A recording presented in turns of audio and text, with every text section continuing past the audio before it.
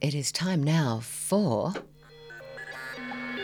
This Week in Cyberspace. That's right. It is time for This Week in Cyberspace, episode number 21, I believe, or something along those lines. In previous episodes of This Week in Cyberspace, we have discussed the reality that there's a growing spyware industry that uses human rights abusing technology to spy on people's daily business. But on March the 27th, just 2 days before the launch of the second US Summit for Democracy in Washington, D.C., there was a major victory for human rights activists when President Biden made an executive order to ban US federal agencies from using commercial spyware. Brett Solomon is with us now.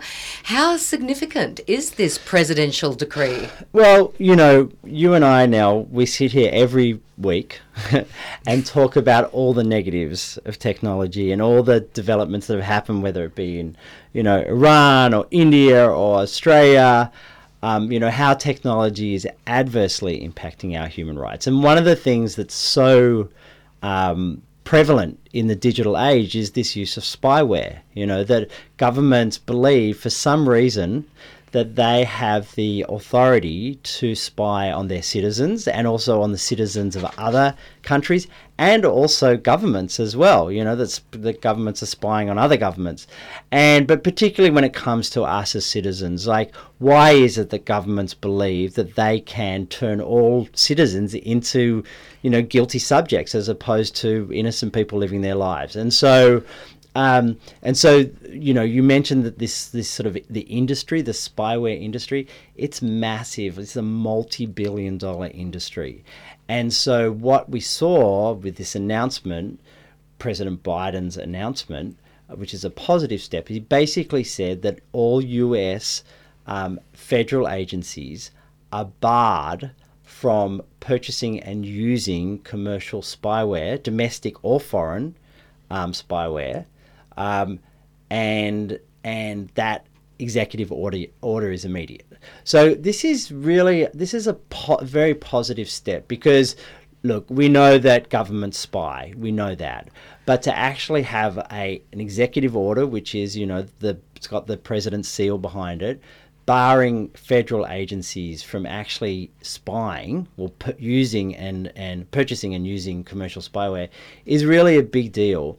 And what's also huge is that not only did they say that about their own country, they also managed to get a coalition of other governments to similarly make that same commitment, one of which is Australia. Awesome. That's great, because before the summit there were 46 civil society organisations that sent a joint letter to governments who were convening the Summit for Democracy to prioritise human rights and due diligence for spyware technologies on the summit's agenda. So, I mean, is this the outcome that you'd hoped? Is this like all you'd hoped from the summit? So what's interesting is you know that I actually went to Washington, D.C. to participate. And I was kind of skeptical, to be honest, and I've walked away skeptical as well. What does democracy mean in the digital age, and why is technology so important to it?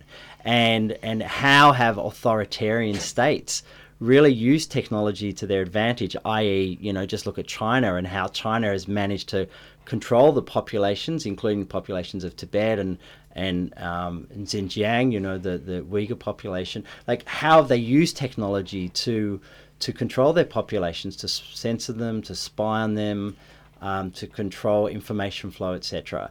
So when Biden put together this idea about a summit for democracy, it was kind of ironic because that is a democracy that itself is in tatters. Yes. Exactly. And was kind of promoting democracy as this sort of US foreign policy objective, which is kind of gross, right? Like, democracy is so much more than that. It's not a foreign policy objective. I mean, it might be as well, but it's really about genuine political participation of everybody, regardless of, your gender, your identity, your religion, etc. And so So to sort of participate, to go in there with open eyes and think, okay, what are the policy settings that can be put in place to actually advance democracy? One of the things that we know, as we talk about the authoritarian state, they use spyware. Like they can. So the flip side of that is that democracy shouldn't. And so to actually have, perhaps the world's most important democracy, in inverted commas, actually saying we won't use these technologies, to recognize that the human rights consequences are so great. It is a really big deal, and it's not all that we want. Actually, what we want is a moratorium on spyware writ large, because we know... Because activists are now calling for a global moratorium on digital surveillance technology. What are some of the major obstacles to achieving that? I mean, can you actually do it? Well, the thing is that, there's many places to start. One is that follow the money. Who is actually investing in this stuff? Always do that thing. Always do that thing. Start with the money and follow it. Yeah, then you get your answer.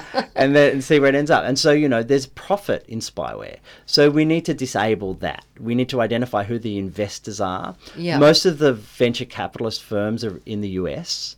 Yeah, I was about to say some of the world's largest venture capital firms have raised almost, $310 billion in the last 5 years or so, which is more than the GDP of most countries. How can you target those profiteers? Well, part of that is about, there are purchasers and sellers, right? And if the purchaser, i.e., the US government is no longer a purchaser, then you take money out of the market.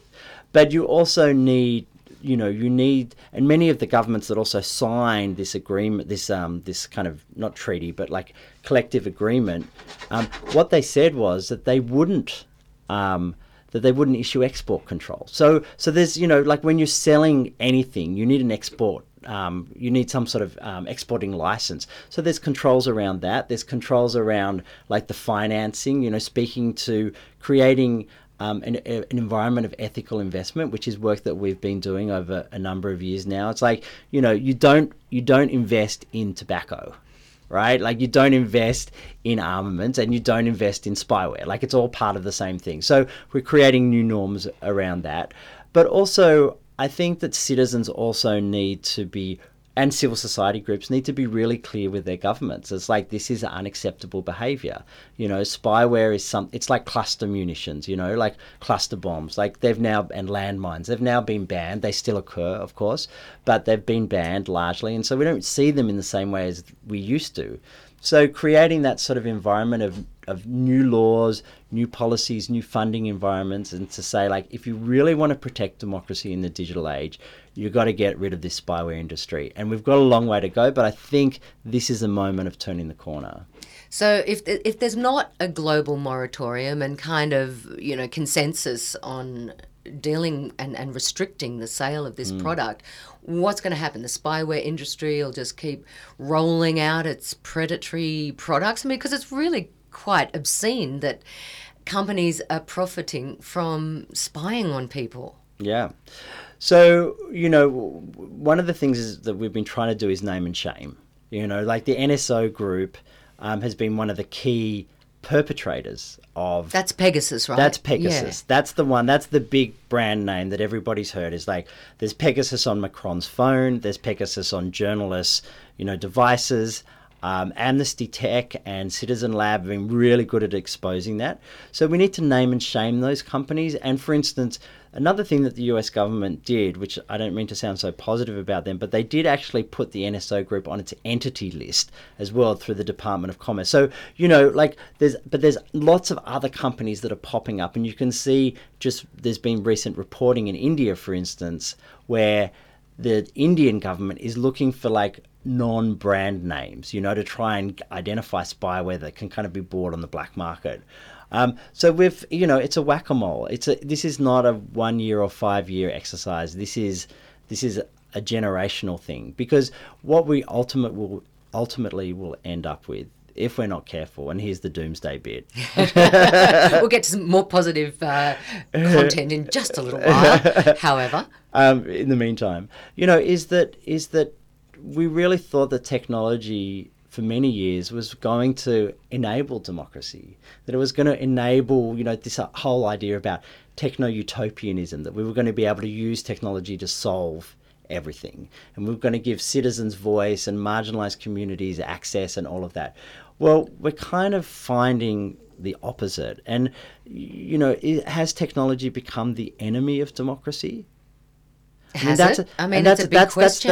That's the pertinent question that we're at. And if we don't actually control the way that states use technology, we do end up in, the state of total control, which is like where the state knows everything about you, where the whole economy, the society, the DNA, everything is digitalized. And when in being digitalized, it gets controlled, and it gets, data becomes is property, and data is power.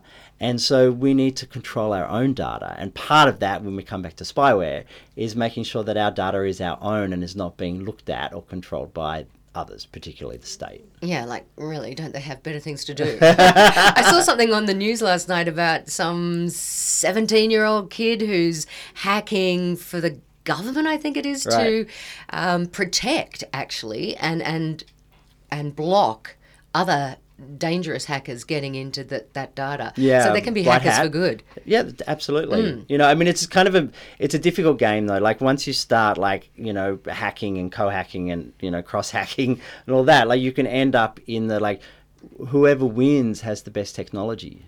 Right? Yeah, that's a problem. That is. And the state is generally going to have the best technology. So it becomes a cat and mouse game. Yeah. Okay, well, in another development, the US Treasury Department has agreed to extend the sanctions relief to keep Iranian people online. So US-based companies can now offer tech tools to Iranians without breaking the law.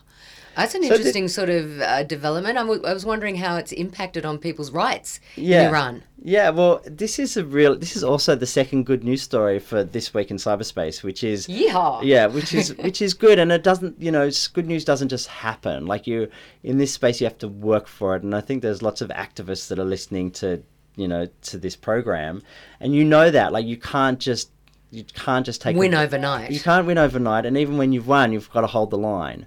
So on this one, basically, governments are looking for the ways that they can punish other governments for their behaviour. So, for instance, we've seen with the Russian invasion of Ukraine, the US government was like, let's sanction the hell out of Russia, and and the result of that is that actually often the people of the country are the ones that are punished. So you're trying to punish the state, but you're actually punishing the people. And so what happened with this one is that the governments have now recognized that when you sanction a government and you end up people having no food, for instance, because the supply chain is now stopped at the border. Well, now with technology, there's been a recognition that if you sanction the government, including all technologies, that the anti-war movement, civil society, the community groups, are all punished. And so what this announcement is a carve-out now, which means that US and companies are able, like Facebook and Google and are able to offer their services to the people inside a sanctioned country. And this is a significant thing for literally hundreds of millions of people to be able to now access Google Play, or to be able to access maps, or to be able to engage in e-learning, or to be able to send an email through MailChimp to a large group. All of those services that we take for granted are largely provided by US companies. Those companies are now able to provide their services to the people of those sanctioned countries, and it's a big win, a second big win, and something that we're all really proud of. And have you seen the impact of that in Iran and places like even Russia and Syria? Yeah, we have. I mean, the real problem now, the next problem is that companies don't know how, they don't want to be seen as sanction busters, right? So that means they need to apply for the general license to actually, make it available in that country. So, it's still a way to go, but it's a recognition. It's understanding sanctions in the digital age. We understood them in terms of food and pharmaceuticals, etc. Now recognizing that technology is such an important part of people's lives on the other side of the firewall, let's make sure that they have access to it so that they can, mobilize, as we said, in the anti-war movement, or that they can, send emails out to their community group to let them know that X, Y, or Z is happening. It's a positive. The United States had over 30 EU and UN sanction regimes in place globally. Are they all now defunct? They're not defunct. They're basically amended. They all got amended simultaneously. Okay. So that's the announcement out of the second big announcement from the technology perspective from the Summit of Democracy. So, as I say, while we walk into these events with our eyes wide open, we also need to recognise that there is some positive change that can happen. It's incremental, it's hard work, but This Week in Cyberspace can reveal it to you blow by blow. Is democracy still alive and kicking in DC? I mean, is this our last point before our segment closes? Look, this is it. I think that what was really interesting was that Trump was indicted at the closing ceremony of the Summit for Democracy. This is seeing the organs of the judicial system working, and so I think that there's hope. I think that we've got a lot of work to do, but there is hope. Brett Solomon, thanks for bringing it to us. You're welcome. Here on This Week in Cyberspace. Brett Solomon there, CEO of Access Now, a digital rights organisation that you can check out online. And if you want to listen to any of our previous episodes, just hop on your favourite podcast platform, Spotify, Anchor, Apple. It's all there. Get involved.